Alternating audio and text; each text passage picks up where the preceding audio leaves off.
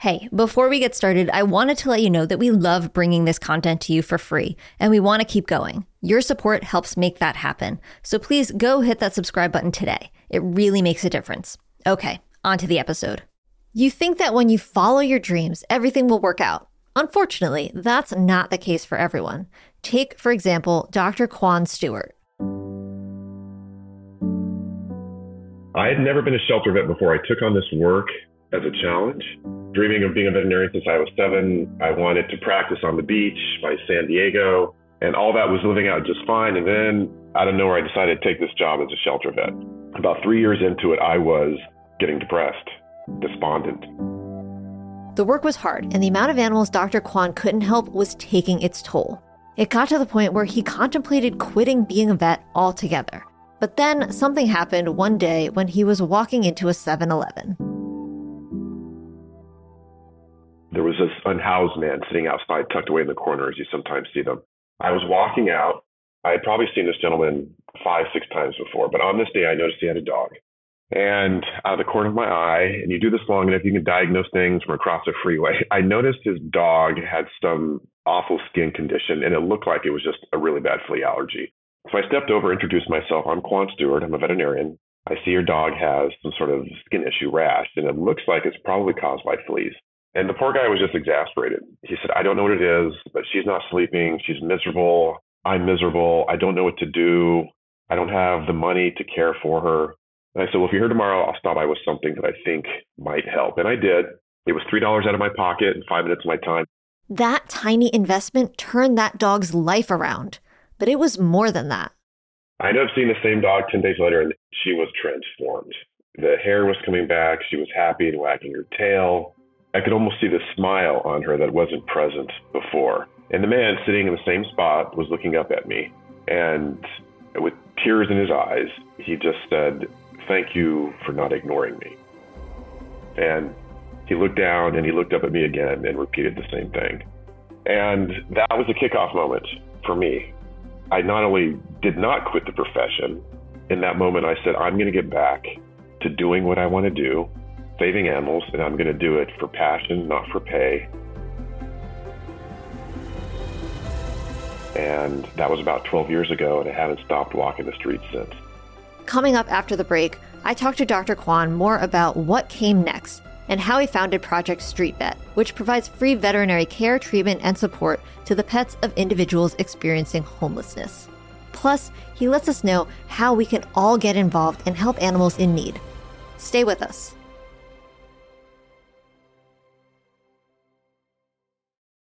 While training my puppy Teddy, I've been using a few kinds of treats. By far, his favorites are blue sizzlers.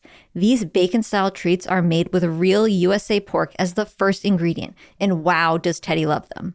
And I do too, because they're easy to tear into small pieces for training. If you're looking to up your treat game, get blue sizzlers wherever you buy pet treats. And don't forget to download the Buddies app to earn points on your purchases. Welcome to Life with Pets. I'm so excited to talk to you today. Thank you. Thank you for having me. That is an incredible story. And thank you for sharing that story with us.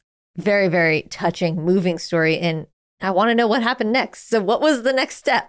I wasn't sure what the next step was. People ask me, so what was the vision when you started treating pets to the unhoused? There was no vision. I think I was in survival mode. That spontaneous, unexpected moment, if I look back and you believe it all in destiny or you have a calling of some kind, that must have been that moment, because just minutes prior to that, I felt lost. Yeah. I felt confused and defeated. I was questioning my choice of career, which, again, if you know what it takes to become a veterinarian, and it's a life journey. I mean, I wanted to be a veterinarian since I was 7. To question all that, there was no plan. I helped that guy and his dog. Honestly, it probably helped me more than it did them. And I just said, I'm gonna do more of this. It was shortly after that I hosted a clinic, a pop-up clinic. Again, didn't know what I was doing. I just set up a table and a tarp. It was next to a food bank, a food kitchen. And anybody standing in line, I just sort of walked down the line. Anybody holding a pet or with a pet next to them, I just said, I have a little clinic over here, and if you want to step over after you eat, I'll take a look at your pet at no cost. Mm-hmm. And before I knew it, I had a little line of customers. It was basic stuff. It's preventative care, it's vaccines, it's flea treatment, it's nail trimming, but it's also, an examination and something a lot of these pets haven't had Right. before. And what I've learned is when it comes to parenting a pet, owning a pet, having a pet in your life, and you see it as a companion, as a family member, as a friend, yes, you want to know what's wrong with them. But what I've noticed with these folks on the streets, they also love hearing what they're doing right. Yeah. They love feeling validated because I'm sure so often they hear, why do you have a pet when you can barely care Hmm. for yourself? Right. And why did you take on this responsibility? And poor pet. I don't see it that way. We get to that in a second. But in that moment, as I'm doing the exam, I like to tell them, the weight is great. The nice, Hmm. healthy weight, and ears look good. And I can tell he's getting lots of exercise. And they just light up because I know this pet in so many cases means the world to him. It's a lifeline. Hmm. And then to have them hear from a professional, you're doing a lot of things right by this creature. Good job. That is very warming to them. I did the clinic, great. But what I heard from the line of people more than once was, hey, I didn't know this was happening. I have a friend who lives under a bridge, or someone, this part of town who doesn't have access. Would you mind going to them? And I just thought, yeah, why can't I? So I started packing a bag and I started walking. And so, did you wind up quitting the shelter vet job to do this at some point? Like, what was that? Like, how much time were you dedicating to helping pets of the unhoused versus the job that was slowly, making you depressed and all that? I was at the time roughly 3 years in to my post at the Hmm. county shelter. I had thought about leaving more than once. I mean, there came a time where it was almost every day I was questioning myself. But there was something about that moment and another really quick story I can tell in 30 seconds, which also lit another fire, is when I saved this little kitten that was on the verge of being euthanized. And Hmm. on this day, I came across this cage, this little tiny kitten. She could fit in the palm of my hand. And her eyes crusted shut. She was starved. I immediately gave the order to euthanize her. And then I had a second thought for whatever reason. I know taking her home and nursing her, something I told myself I just wasn't going to do. You have to have some kind of separation between this Right. life and the shelter. And I brought her home and nursed her back to health. And on the day I was supposed to take her back, my son started crying. I said, no. And I started get a little emotional. I said, all right, fine, we'll keep her. But really, I was inside, I was happy we kept her. And she turned Yeah. this kitten reminded me that whether they end up as a euthanasia or not, they deserve the care, attention, and love while they are with us. And Yeah. that, along with the work in the streets, turned my attitude around. And I said, I'm gonna help turn the shelter. I'm gonna change the trajectory of the shelter. Within my last 2 years there, I was five years total. We built a brand new state of the art shelter. We cut our euthanasia rate in half, and we almost doubled our adoption rate. Wow. So those last 2 years were critical and enlightening in a lot of ways, and probably the best years of my career. Though they were tough, they taught me a lot, and resilience and grace and so forth. That's amazing that you were able to make that turnaround at the shelter and to bring more animals into the lives and homes of people who, like you said, they become family, they become a lifeline for people. And that kind of shifts us to where I wanted to go, which is you hear a lot of judgment about people experiencing homelessness and whether they have pets or not, and should they have pets or not, all that kind of stuff. And I want to talk about how you see that situation. Obviously, people experiencing homelessness have issues. They have their problems. There's reasons that they're experiencing homelessness. But I think a pet, like you said, provides them something to live for, provides them that lifeline. So I'd like to get your opinion, your take on what you say to people who judge that situation. I think of myself prior to doing the work Hmm. and the prejudgments, the assumptions that I would make. And I find myself now just talking to that person and what I would say, because there was a time, regrettably, where yes, I would see, for example, an able-bodied man on a street corner, panhandling, shaking a can. And my first thought was, just go get a job, man. What's stopping you from working and pulling yourself out of your situation? Or I had this thought before also. I'd see someone with a pet and say the same thing. Why, and this is back in my sort of idealistic, you need to be in the perfect situation to own a pet. Mm-hmm. I've completely walked that back. And it's these people that have taught me that, because what I've seen on the streets is these people give so much love, commitment, devotion, and time to their pets, more than we give, I believe, more than, I'll just speak for myself, more than I give on a daily basis, because I run off to work 8-10 hours a day.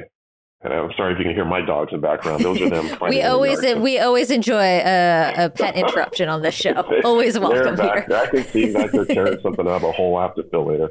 But I go to work, and my dogs, they pine for me. They sit here. They're listening for the garage door to open, or the click of the front door, or the keys, and they get excited. And they live for us. They really do. Anyone who's owned a pet knows that.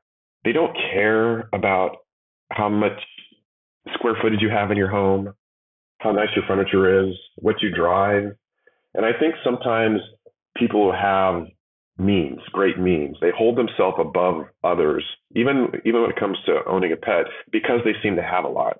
But again, that's not what the pet cares about. They want you. And these people are with their pet companion every hour of every day. And how many of us can say that? Right? How many of us can say we would give up one of our meals to feed our pets? How many of us can say we would turn down temporary housing, right? A comfortable, warm bed to sleep in if they're refusing to take our pets with us? Right. I think you start to dwindle that number down quite a bit. And so there is your answer. And it took me a journey, yes, to understand that, and to know that if anyone really deserves or needs a pet in a moment, it's these people. Because when do our pets help us the most? It's sometimes in those moments of crisis, right? Where we're depressed, we're battling disease, we've lost a loved one, and your pet's head on your lap or sitting next to you can do wonders for you. And these people they're in their own state of crisis, and these pets keep them grounded. They keep them hopeful, pushing forward. And again, you just can't say that about everybody's relationship with their pet. Yeah, 100%. And yeah, I've shared this story before. My dog, I got him at the lowest point in my life, and he helped me. He wasn't the reason that I was able to overcome and get healthy and all that stuff, but he gave me a reason every day to get up and to do something and to help myself. So of course, 100%, like if you have a pet, you have another reason to live, to keep going. Well, in some cases, they don't have any reasons except their pet, right? It's not another reason. Sometimes that pet is the only reason. I had a lady tell me the coolest thing not that long ago, and I ended up posting it on Instagram, but she'd been homeless now about 2 years, and she had this cute little white pit bull, beautiful pit bull, so friendly. And I said, one thing I do, I'll tell you guys just as a joke, when I get playful with these people, we get to know each other, and this trusting door sort of opens. And one thing I sometimes say, just to see what reaction I'll get, is I'll ask them, what do I need to do to take them off your hands? Like, let me go and just take them off your hands for you. And I like to see their reaction, because those are fighting words for a lot of them. Right. But then I asked her, what does she mean to you? And she says, she's my daily inspiration. My daily inspiration to get up off this corner and get her a yard. She says, I'm going to improve my situation because she deserves a yard. And I'm going to get my act together, and I'm going to keep pushing and keep trying until I get that yard. And I loved hearing that. That's amazing. Now, when you're working with these people, with these animals, what are some of the things that you're seeing? What are some of the common ailments, treatments that these animals need? How are you providing services in a way that is repeatable on a daily basis? Because, you can't be bringing all of these animals like into surgery every day, like if they have, cancers or things like that. But what are some of the things that you're helping treat? Well, I'll tell you guys this. I basically just carry a bag, Hmm. For years, it was like a Coleman bag that you unzip because it kept the vaccines cool and I could pack it. It was just something that I could throw over my shoulder. I now carry a backpack that's a little bit bigger, but in that bag, remarkably, I can treat 80%, approximately 80% of the things I see on the streets. It's a bag that's just filled with a foundation of common things that can address a number of ailments. So it's preventative care. So it's vaccines, it's flea and tick, it's heartworm. And then allergies are very common in California, especially Southern Hmm. California. Ear infections are common. So things to address allergies, infection, ear cleaning, antibiotics, anti-inflammatories for dogs who are in pain or maybe developing some arthritis, something to trim nails, some bandaging material. That is the gist of the kit. And again, with that small bag, with my stethoscope and otoscope, I can give a full examination and then treat most things. Those other 15 to 20% that may need more, as you say, may need to Hmm. go into a hospital, then I arrange that. So I will Yeah. refer them to a nearby hospital should they need a dental cleaning with extractions, an anesthetic procedure, should they need a tumor removed. I've seen dogs have, I just happened upon them. They were recently hit by a car. They needed to get in for life-saving treatment. We get them in for that as well. So most of it I can handle just myself on a street corner, down an alley, next to a street lamp, whatever. That becomes my office suddenly. But for everything else, the now that the charity is well funded, and we're so fortunate to be able to say that, I don't have to turn anybody down. I can get them in. Yeah. One question I'll just go, or question I'll answer for it, which I usually get asked is, how do you pay for it? And I'll tell you, for those first 6 or 7 years that preceded that moment outside 7-Eleven, I just did it out of my own pocket. I just set aside a portion of my salary that I was comfortable without, and I committed it to doing this work. The Yeah. problem is I did more and more of it, or as I got more and more referrals, or I'd start to now know these same pets and see them year after year, and they were getting up there in years and require other things.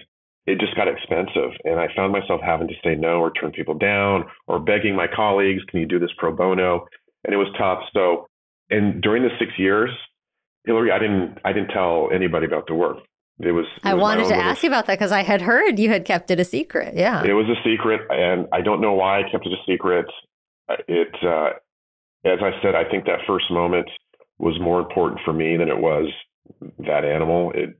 Selfishly, I think I just had this healing moment, and I wanted to just keep doing the work, but I didn't want to get judged myself. I guess I didn't want to get Right. questions. I didn't want to be at a dinner party and have someone ask, "Well, why do you do that? Why are you giving your time and money to these people when they shouldn't have a pet?" I didn't want to hear anything negative. I just want to go out and do it. It was my own little secret crusade. I didn't tell my own family, and Wow. I just put my head down and did the work, and it saved me. It came a point where I needed to get the word out, because if I wanted to keep doing it and keep helping as many people as I could, I did need resources. So we took the mission official and created the charity Project Spree Vet a few years ago, and now the Americans are generous, especially when it comes to pets. We are so well funded, and I never have to turn a pet away. And what was the reaction when you did start telling people, when you told your family, when you told your friends, when you made it public? Well, I have one younger brother. We're close. In fact, he helps me run the charity Hmm. together. It's like his full-time job. And he's like, why would you keep that from me? He's like, I Right. thought we were tight. Why would you not tell me about that? And I sort of gave him the same answer I just gave you. I didn't really have the best answer, but uh, yeah, and the same with friends and others and family. And it didn't really come as much of a surprise to our mother and father, because we were taught to give back. I mean, that's the way we were raised, is that we have an obligation to society, to our fellow man, to give back beyond our job, right? To find a Hmm. way to use our talents or skills to give back to humanity. And it took me a while, but I found it. And once we got out on social media, then, there was just this really warm, wonderful reaction, and donations started pouring in. That's amazing. And now I think you do free clinics, you help pet parents of all kinds. So what goes into these clinics, and who's showing up? What are they learning? How are you helping everybody who's coming to these clinics? What we'll do now is sort of advertise through a city agency Hmm. or a food bank that will be here at this time. And the idea is to get as many people as we can, so we can see as many pets and help as many pets as we can in that 2 or 3 hour window. And yeah, the response is great. I mean, the people are just so grateful, as you can imagine. And the whole team walks away with that same feeling I had that afternoon, that morning outside 7-Eleven. It's almost indescribable, but you love it and it keeps you coming back. There's this huge, probably dopamine release when you do it. And yeah, I love it. The thing is, I still enjoy walking though. I still enjoy just getting out. There's something about the one-on-one experience and surprising someone. I've had moments where I turn a corner into an alley around a dumpster and there's someone living there in their tent with a dog, and right there, it's like a surprise moment, and they're almost wondering, "What are you doing here? Who are you?" But as soon as I announce myself and get granted permission to examine their pet, I put the stethoscope in, I get down, and I get to work. And as I said, almost immediately this door opens and we start talking like two friends. And I just love that reaction. The reaction I see from people as if I just dropped from the sky, especially in moments when they're desperate for help, right? When their pet is suffering from something, and then out of the blue, this guy just shows up with a stethoscope and a bag, and he's treating my pet. I mean, there's just something about that. Have you heard about the True Blue effect? It's pretty cool, and I've seen my dog Teddy thrive because of it. What I'm talking about are the 7 benefits your dog could experience from the key ingredients in Blue Life Protection Formula. We're talking about healthy muscle development, immune system health, skin and coat health, healthy digestion, joint health, strong bones, and the one I see most of all in Teddy is vibrant energy for an active life. All of this is thanks to the quality ingredients in Blue Life Protection Formula. Try it now. You have to build trust with the people, but you must have to build trust with these pets too. What is that like? Because I feel like a lot of these animals might not immediately be chill with like, oh, who's this random man who's trying to touch me and look in my ears and orifices and things. That happens. That does. But here's a funny statistic, or at least an anecdotal statistic. I have never been bit in the streets. I've seen now, wow.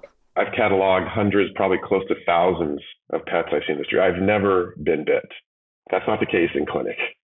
And I think the reason is, right. So you ask, like, well, you just happen upon someone's doorstep and their pet's there, and they're just going to let you examine them. And the answer in most cases is yes, because these animals are so well socialized. I mean, think about it. They're outside in the element. There are cars honking and people walking by and traffic noise. And, there's always some kind of commotion, and they're just very comfortable in this environment. So yes, I'm a stranger, but I feel like as soon as their pet parent acknowledges me and says it's okay, it's fine. It's on. That's not the same in clinic. You want to talk about when I get worried or reticent. It's when I'm about to look in the ears of like a German Shepherd who doesn't like his ears touched. And just because I'm in a clinic and just because he's owned by a traditional owner, people think, oh, no. I would much rather be in the streets walking up on that strange pit bull that's never seen me before, because I've never had a bad interaction. That's amazing. And it makes a lot of sense because you're right. They're around all different kinds of people all day long in all different kinds of places that they have to adapt to. So that makes sense that they would be much more willing than a traditional pet, I guess, who is used to his or her own environment and don't come near my environment or my people kind of thing. Or hate the veterinary hospital in general. They already know bad stuff's going to happen. Yes. So they're already not on high alert when they come to me and they see the white coat. They're like, all right, here we go. I'm like, here we go. Now, what's next for Project Street Vet? How are you continuing to grow? What new projects are you looking for? What are you hoping for in the future? It's been about a year now, but we partnered with Fetch by the Dodo. It's a pet insurance company. Yep. And they have provided a lot of visibility to the mission and a lot of resources. And I'm at the point now where I get to sort of dream. And going back to those years where I didn't tell a soul and I was a one-man band, we're now at the point where I have street vet teams, that's what we call them. I have street vet teams popping up in other cities around the country. I'm on the other coast now. So I have a team in Orlando, one in Atlanta, DC, San Francisco, San Diego, LA, and the mission is growing. And I really never imagined we would be at this point. So now if I can really put something up on the vision board, it is ultimately to to have teams, veterinary professionals providing care to these unhoused pets in every major urban center in the country. Yeah. I mean, it's incredible how much you've grown and to see the different communities that are now being helped and the potential to keep expanding is really exciting to watch and to see where you'll go next. And I want to know how can other people help? How can we be allies? How can we help either you in your mission or just in general in our own communities if we see people experiencing homelessness and they have pets? Like, what are some of the things that we all can do? People want to support our mission. We love it. I mean, I almost get stuck for words because I will take words of support. We'll take donations, the well wishes, the comments and likes on Instagram. All that fuels the mission. It does.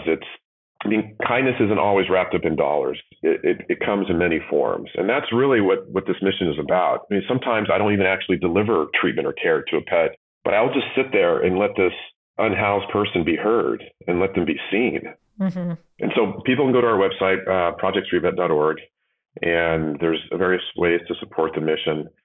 Instagram, we love to tell the stories. So we have what I think are compelling, riveting stories. My brother curates all the content. That's where he comes in. He's an editor.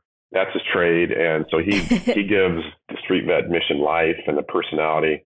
So various ways. But when it comes to, again, helping these folks and their pets be seen, whether it's through us or someone else, I would just say, remember that that's a human being. And I think we sometimes get in our own way sometimes with the judgments. I can speak for myself again, going back 12 years ago, that keeps us from doing something kind to somebody. And I feel like more than ever that I can remember in my entire life, there is just a lot of intolerance for one another for various things. It's our sexual orientation or our ethnic background or even our political affiliation. And these put up walls that make us see someone through a different lens. And you have to break those down if you want to just see a human who needs help, because a gesture of kindness can change someone's day, but an act of kindness can also change somebody's life. And that's what I'm finding in the work that we do in the streets. So just giving these people a moment sometimes, offering to bring back dog food. Another idea I had was, for those of you that do own pets, talk to your own veterinarian and ask them, would you mind sponsoring somebody from the unhoused community once or twice a month? And that you, person speaking, the client, would be willing to put up some money towards that, right? I think if more veterinarians opened up their clinics to these people who, again, need these pets to keep pushing forward in most cases, offer some sort of free treatment every once in a while that didn't zap their business bottom line, I think it could go a long way. Yeah, that's amazing. That's definitely useful, helpful, practical information that people can put to use right now. And I think after hearing you and hearing and seeing the work that you're doing, it's a no-brainer that this is important and it helps people. So I encourage everybody to check out your website, to check out your Instagram. All right, before we wrap up, there's one other thing to do. We have one more question for you. Might be the hardest one yet. We'll see. A lot of people struggle with this one. If you could be any animal in the world, what animal would you be? And what would be your favorite activity? Well, I've never considered my favorite activity as my favorite animal. That adds a different dimension to it. My favorite animal. I'm just kidding. I always like to take it one step farther. Of course you have That's it. My favorite animal is the cheetah. And so that's what I would select. And there's something very beautiful and majestic about them. I love the fact they're the fastest land animal. I was a track athlete most of my life and through college. So there's just something very cool about that. So I guess my favorite activity would just be like running 65 miles per hour, right? How cool would that be? That'd be pretty cool. Yeah. Yeah. Awesome. Well, I love that answer. And I loved this conversation. So thank you for joining us on Life with Pets. And yeah, everybody go check out the organization and learn more. Thank you. You've been listening to Life with Pets, the show that combines real pet stories with proven guidance from pet professionals. I'm your host, Hillary Georgie, and I hope this show has been a great resource for you as a pet parent. If you like what you've heard, please subscribe, rate, and review the show on your favorite podcast platform. And don't forget to download the Buddies app. This episode was produced by the team at mission.org.